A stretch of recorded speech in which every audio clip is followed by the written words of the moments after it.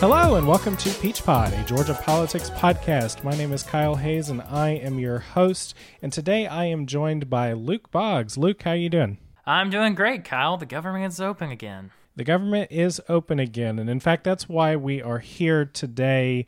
On today's show, we're just going to have a quick discussion about how the government shutdown came to a close late Friday night and over the weekend. And we're excited to have a special guest, a reporter from The Hill, to do that with us. So on Friday afternoon, President Trump caved and accepted a deal to reopen the government without securing any funding for his border wall. The agreement ended the longest shutdown in the nation's history, clocking in at 34 days or nearly 2 weeks longer than the previous record. But the agreement only keeps the government open until February 15th. And on Sunday, the president's acting chief of staff, Mick Mulvaney, said it was certainly possible that the president would shut the government down again or declare a national emergency to secure funding for a barrier on the border. And so to discuss this with us, we're joined by Greg Torial, an analyst for CQ's House Action Reports. Greg, welcome to the podcast. Thanks, Kyle. Glad to be back. Let's just start with how all of this came to a close on Friday night. Greg, there was a lot going on in Congress last week as it relates to this. Can you walk us through what happened legislatively last week? Sure. Actually, before you got here, I just pulled up a list from CQ's website of everything that had been happening during the shutdown. And the amount of just stuff that was happening on the Hill last week could have filled, several weeks worth of activity, and they managed to cram it all into only about 3 days. If you actually want to look at what happened last week, on Wednesday, the House voted on a short-term continuing resolution that would have reopened the government through February 28th. And that was the 10th various spending bill that the Democratic-controlled House has voted on since they took over at the start of January. That same day was the day that Nancy Pelosi, the Speaker of the House, decided to cancel the State of the Union address until the government shutdown was over, which, just created another pressure point for the administration. On Thursday, the House voted on another continuing resolution, which is a short-term spending deal for just the Department of Homeland Security. This is the department where the wall funding would go if it is provided. That same day, the Senate did its first vote on ending the government shutdown since the government shutdown started last December. The Senate voted on two bills. One was a proposal by the administration that would have reopened the government while providing the requested $5.7 billion for the border wall on the U.S.-Mexico border. The second bill was a Democratic proposal, which was a short-term bill to reopen the government. Not a full year of appropriations, but just a short-term agreement. Neither of those bills got the 60 votes needed in the Senate to actually get a cloture motion and advance. But interestingly enough, the Democratic plan got more votes total than the Republican plan. Shortly after that vote, South Carolina Republican Senator Lindsey Graham said he came to the Senate floor and said he was speaking with President Trump about a 3-week short-term spending agreement. And that was what ended up becoming law on Friday afternoon when President Trump said he would support a short-term spending deal that is going to last until February 15th. So, as I said, it was, a lot of news crammed into just a few days on Capitol Hill. And that's not even counting other shutdown-related events like comments by Commerce Secretary Wilbur Ross when he said he didn't understand why government employees that had been furloughed are going to food banks. And then on Friday morning, there were delays at New York's LaGuardia Airport because the FAA said they didn't have enough personnel at some of these high-level control centers. So just, a lot going on in these last few days of the shutdown to bring it to an end. Yeah, Luke, what do you think finally sort of broke this thing and forced Trump to cave on the wall and accept the deal to end the shutdown with a promise for negotiations going forward? What do you think finally broke this thing down? I think there's this mentality in the GOP that the government is not important and that having the government shut down is fine and there are no consequences because the government sucks and doesn't do anything.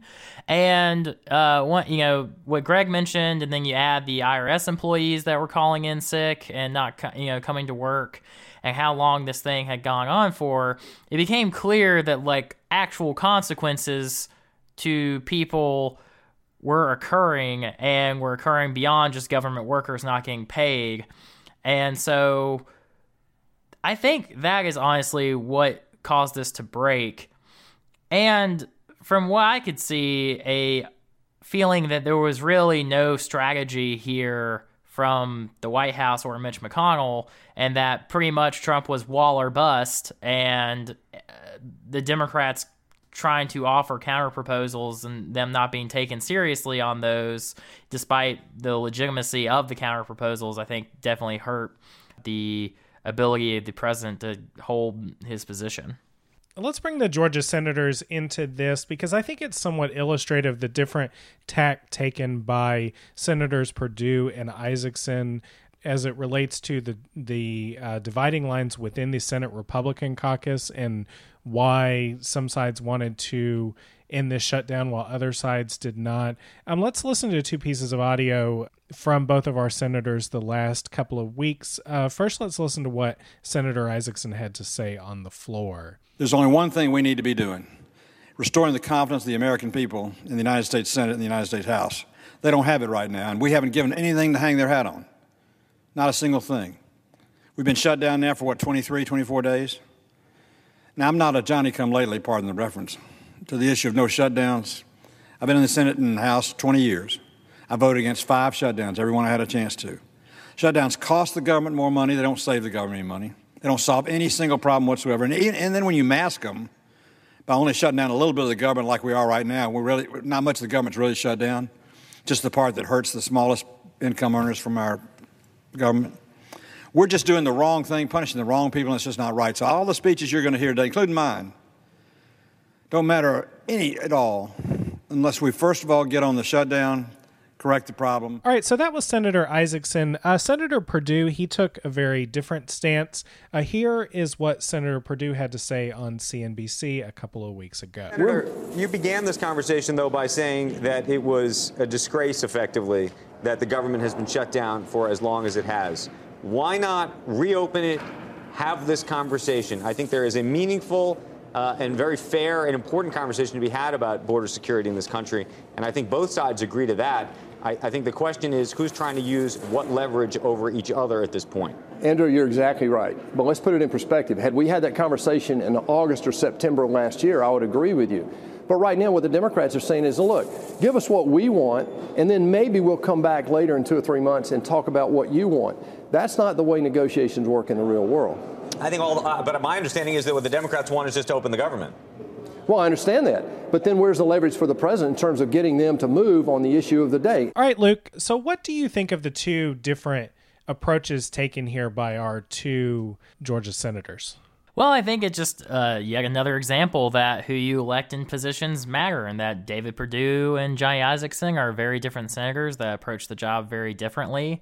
I think both of them are being pretty consistent to how they campaigned. Donald Trump was not the president when David Perdue started running for Senate the first time, and no one really thought he ever would be. But David Perdue, when he ran pretty clearly that he would be a strong supporter of very conservative positions and had really proto-Trump views on immigration. So his willingness to shut down the government and cause many hundreds of thousands of employees to go without pay and all these dire consequences really is not a surprise to me. Same goes for Johnny Isakson. Every time he's campaigned, he's been pretty clear that he is a fairly pragmatic person, and while obviously conservative, understands the cost to not having the government open for a month.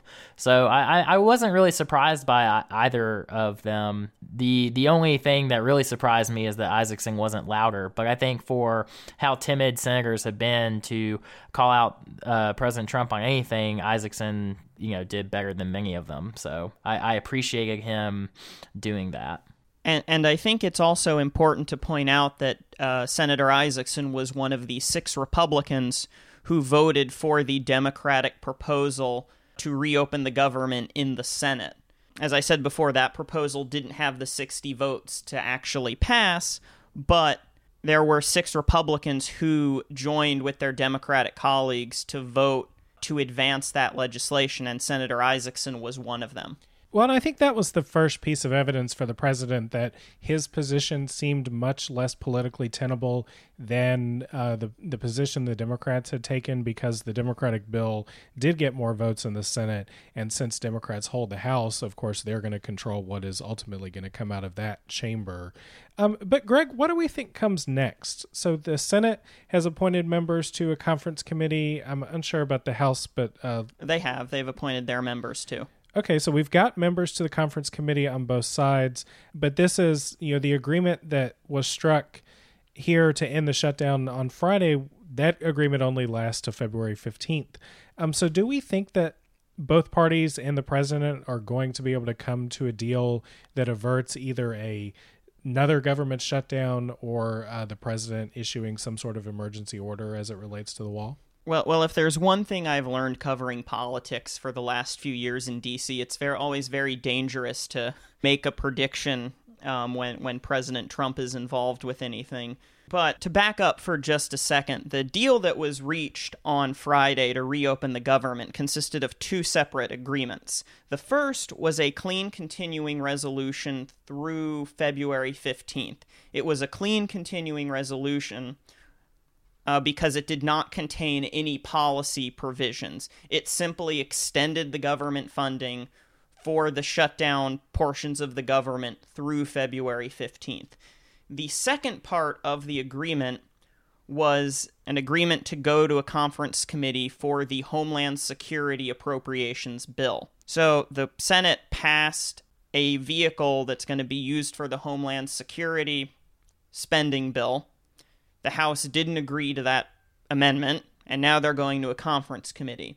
So, in theory, the members of this conference committee now have until February 15th to work out a deal that will be amenable to the Democratic-controlled House, the Republican-controlled Senate, with the caveat that it needs 60 votes to advance, and is also something that the president will agree to sign.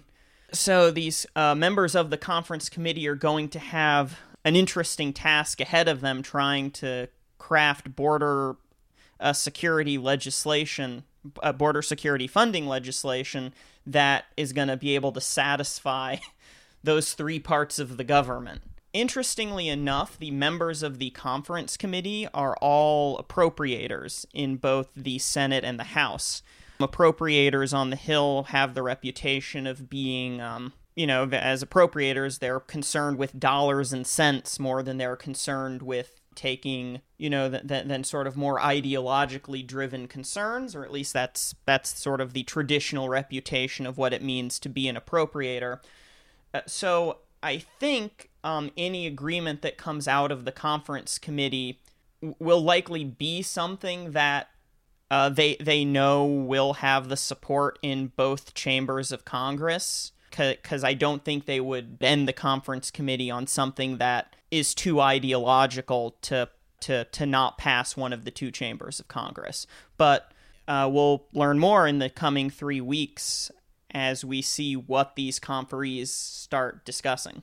Yeah, Luke, taking that as a symbol that we've got appropriators on this conference committee as opposed to some of the ideological hardliners. I mean, 2 names that are not on the conference committee list for the Republicans. There is no Tom Cotton, who has been an immigration hardliner through much of his time in Congress. There is no David Perdue, who we've been talking about, who is a close ally of the president, but who also sponsored an immigration bill that immigration advocates really hated, that reduced legal immigration. So if they end up proposing a deal for the president that is, funds something that the president can't really call his promise on a border wall, do you think that there's a chance that Trump shuts this thing down again?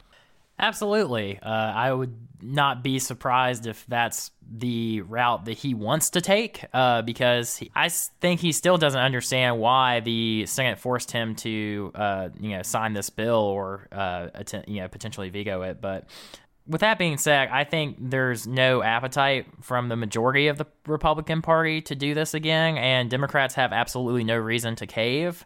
So I suspect that this conference committee is going to work on a good solution and try to be cognizant of Trump's concerns and give him something that won't piss him off. But I would be pretty surprised unless they come up with a significant immigration reform bill from this, which I don't think they can or would, that we will see a border wall in this funding. I think it's one of those things where I'm going to have to agree with Luke that I don't think that there's appetite on Capitol Hill among Republicans to go through another shutdown. The Washington Post reported last week how at a GOP conference luncheon on Thursday, one of the Republican Senator Ron Johnson from Wisconsin basically stood up in this lunch and said at Mitch McConnell, this is all your fault. And I think that captures a sentiment that was prevalent on Capitol Hill. So, as I said, it's always dangerous to try and predict what President Trump is going to do or say or sign or veto. But I think it's safe to say that there's not going to be that much of an appetite for another government shutdown on the Hill in three weeks.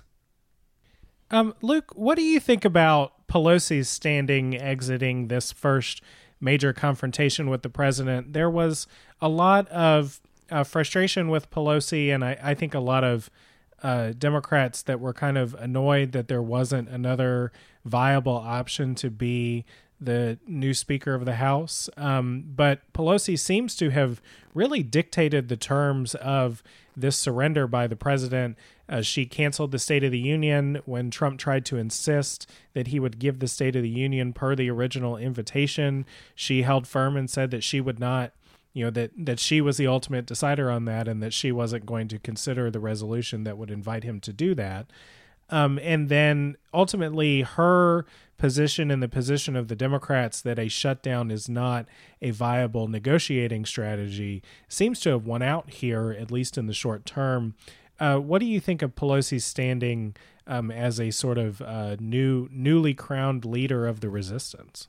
I think this is just a testament to her ability as a leader and to why anyone who was skeptical of her abilities really need to reassess her position in the party. I know, just speaking from my own personal experience and being at Democratic events since she took over as Speaker, and I was just at the Democratic Party of Georgia's state convention, our 4-year big one where we elect our officers, and since she became Speaker, some people would mention her in passing and be like, "Oh, we control one of the chambers of government. How great!" And would mention other rising stars in the party.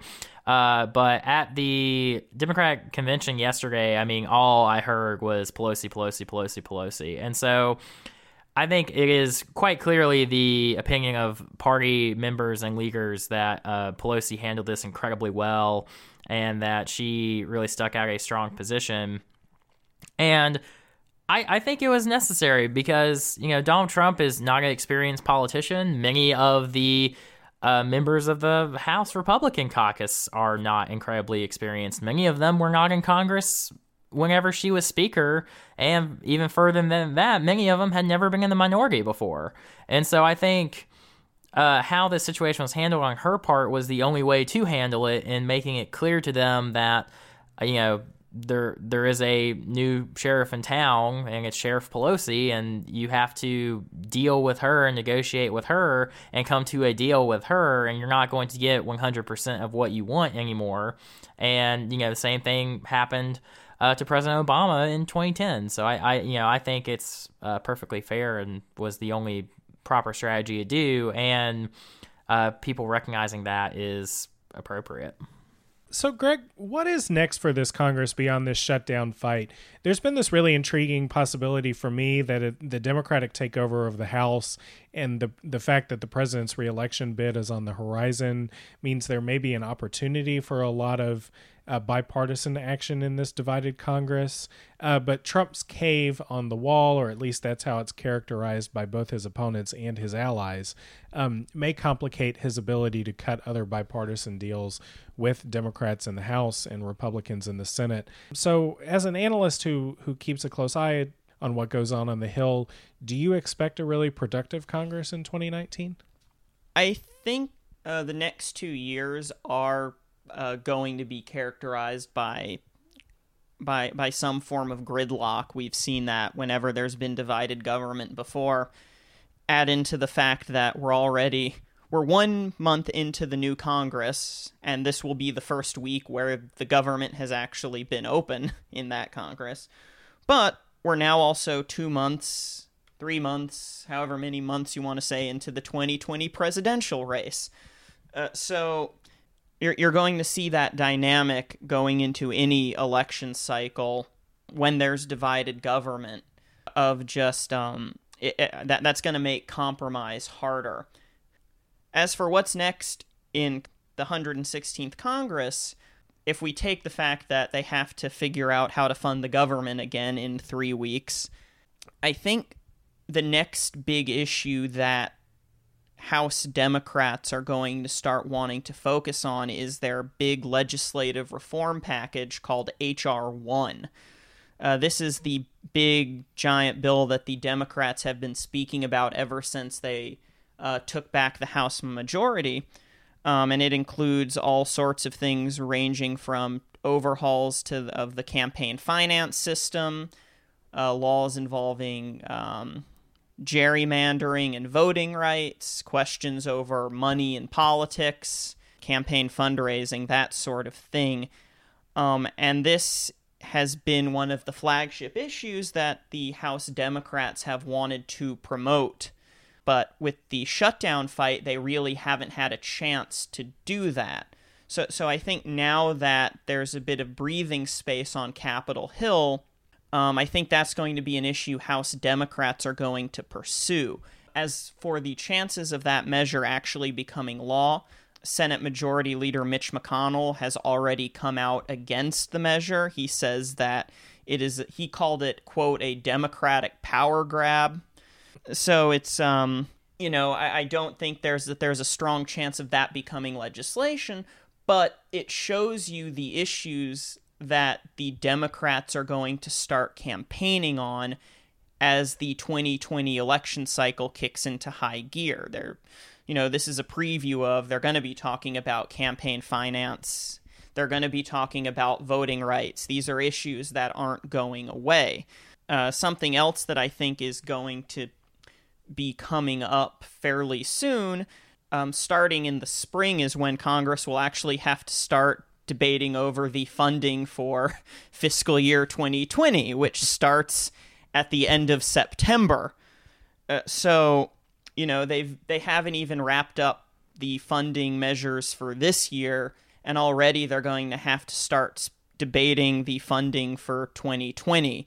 Making that more complicated is the fact that the 2-year budget cap agreement that the Congress has been operating under, that ended this year, so they're going to have to start figuring out new budget caps, which is always, it doesn't matter who the president is, it doesn't matter who's in the majority or minority. That's always an issue that creates all kinds of partisan divisions on Capitol Hill between fiscal conservatives and people that believe that that don't have that same problem with government expenditure. So that's going to be an interesting dynamic as we go on. And this is just on the legislative front. I don't think you need me to tell you that the Democratic House is going to be conducting a lot of investigations into the Trump administration.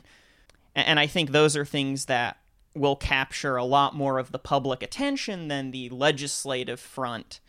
But it's important to know that while those events are going on, these debates over funding and other sort of more prosaic issues will be going on in the background. Luke, to wrap up here, are there deals that you think Democrats should cut with President Trump? Mitch McConnell said that his number one goal after the election of Barack Obama was to make him a one-term president. And when Republicans took over the U.S. House at the first midterm for President Obama, they really lived out that goal up into his reelection in 2012. For Democrats, though, I think that their base views this a little differently than Republicans do, and there may be a little bit more room to make deals that don't violate core premises of the Democratic Party. But do you think that Democrats would be advantaged in trying to find places of agreement between them and the president, or would they be better off telling him hell no at every turn?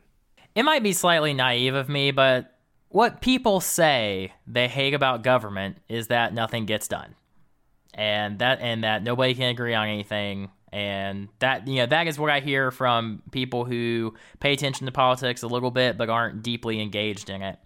If there is room for compromise or working together with the president, that I think we should take the opportunity as Democrats to do that, to show the country that even with Donald Trump, a person who we think is fundamentally unqualified to be president and should not be president, that it is worth working with him if there's something put in front of us that we agree on and doesn't compromise our values. I mean, I think a firm example of this would be allowing some border security funding to be allocated if the president was willing to do something for DACA recipients that is long-term and enshrined in law and doesn't have an expiration date. As a Democrat, if I was in Congress, I would be pretty happy to vote for a deal based around those terms. And, if there's anything else like the criminal justice reform package that we passed before the end of the previous Congress, or, that they're willing to work on us with, I don't see a benefit to us holding that up arbitrarily. Now, that being said, we don't need to, fall over ourselves trying to find deals to be made. But if they're there and there's progress to be made, I think that strengthens our case for being in charge, because we can prove ourselves to be a responsible governing party. The question I was going to ask Greg, are there any issues where this Congress could potentially come up with a compromise solution and make some progress, like criminal justice reform? Is there anything that is sort of in the murmurings in Congress that they want to try to accomplish together? Or is it basically going to be, 2 years of them fighting over funding and investigations, and they look at their watches as like, oh shit, it's Iowa? Something that everyone has loved to talk about on Capitol Hill since 2017 has been the much discussed but never quite seen infrastructure package. Infrastructure Week. The mythical yes. infrastructure bill. Yeah, I mean, this has always been an issue of an infrastructure package has always been something that has been discussed as an area where there is agreement between the Trump administration and sort of enough of a bipartisan consensus in Congress. But am I wrong to think that the majority of the opposition to that came from the House side? That was always my impression. I mean, like with anything as sort of broad and nebulous as an infrastructure package, the devil is always in the details, and they're just questions of, okay, who gets the infrastructure? How much are we spending on the infrastructure? I think it's safe to say that fiscal conservatives, we're not as forthcoming on a big infrastructure package. So it's going to be interesting to see how the Democratic House sort of changes that dynamic. with any time that there is a looming election, and as our election cycles do become longer and longer, it seems, it always just does become a question where there is room for compromise. And, I'm not going to speculate on what that is until at least the bills start showing up in committees. Yeah, I think the other thing at play here is, what is the president willing to get on board for? I mean, we've seen over and over again in legislative pushes led by Republicans, in legislative pushes that have some buy-in from both parties, that the president is not really one to be up to date on the details. And so to the extent that he has to lead his base into a place where they can come to an agreement with Democrats and not feel like they are selling out their own principles, he has to show some sort of mastery of the issues that are being discussed in a way of arguing to his base, this is something good that we should do, and here's why we should do it.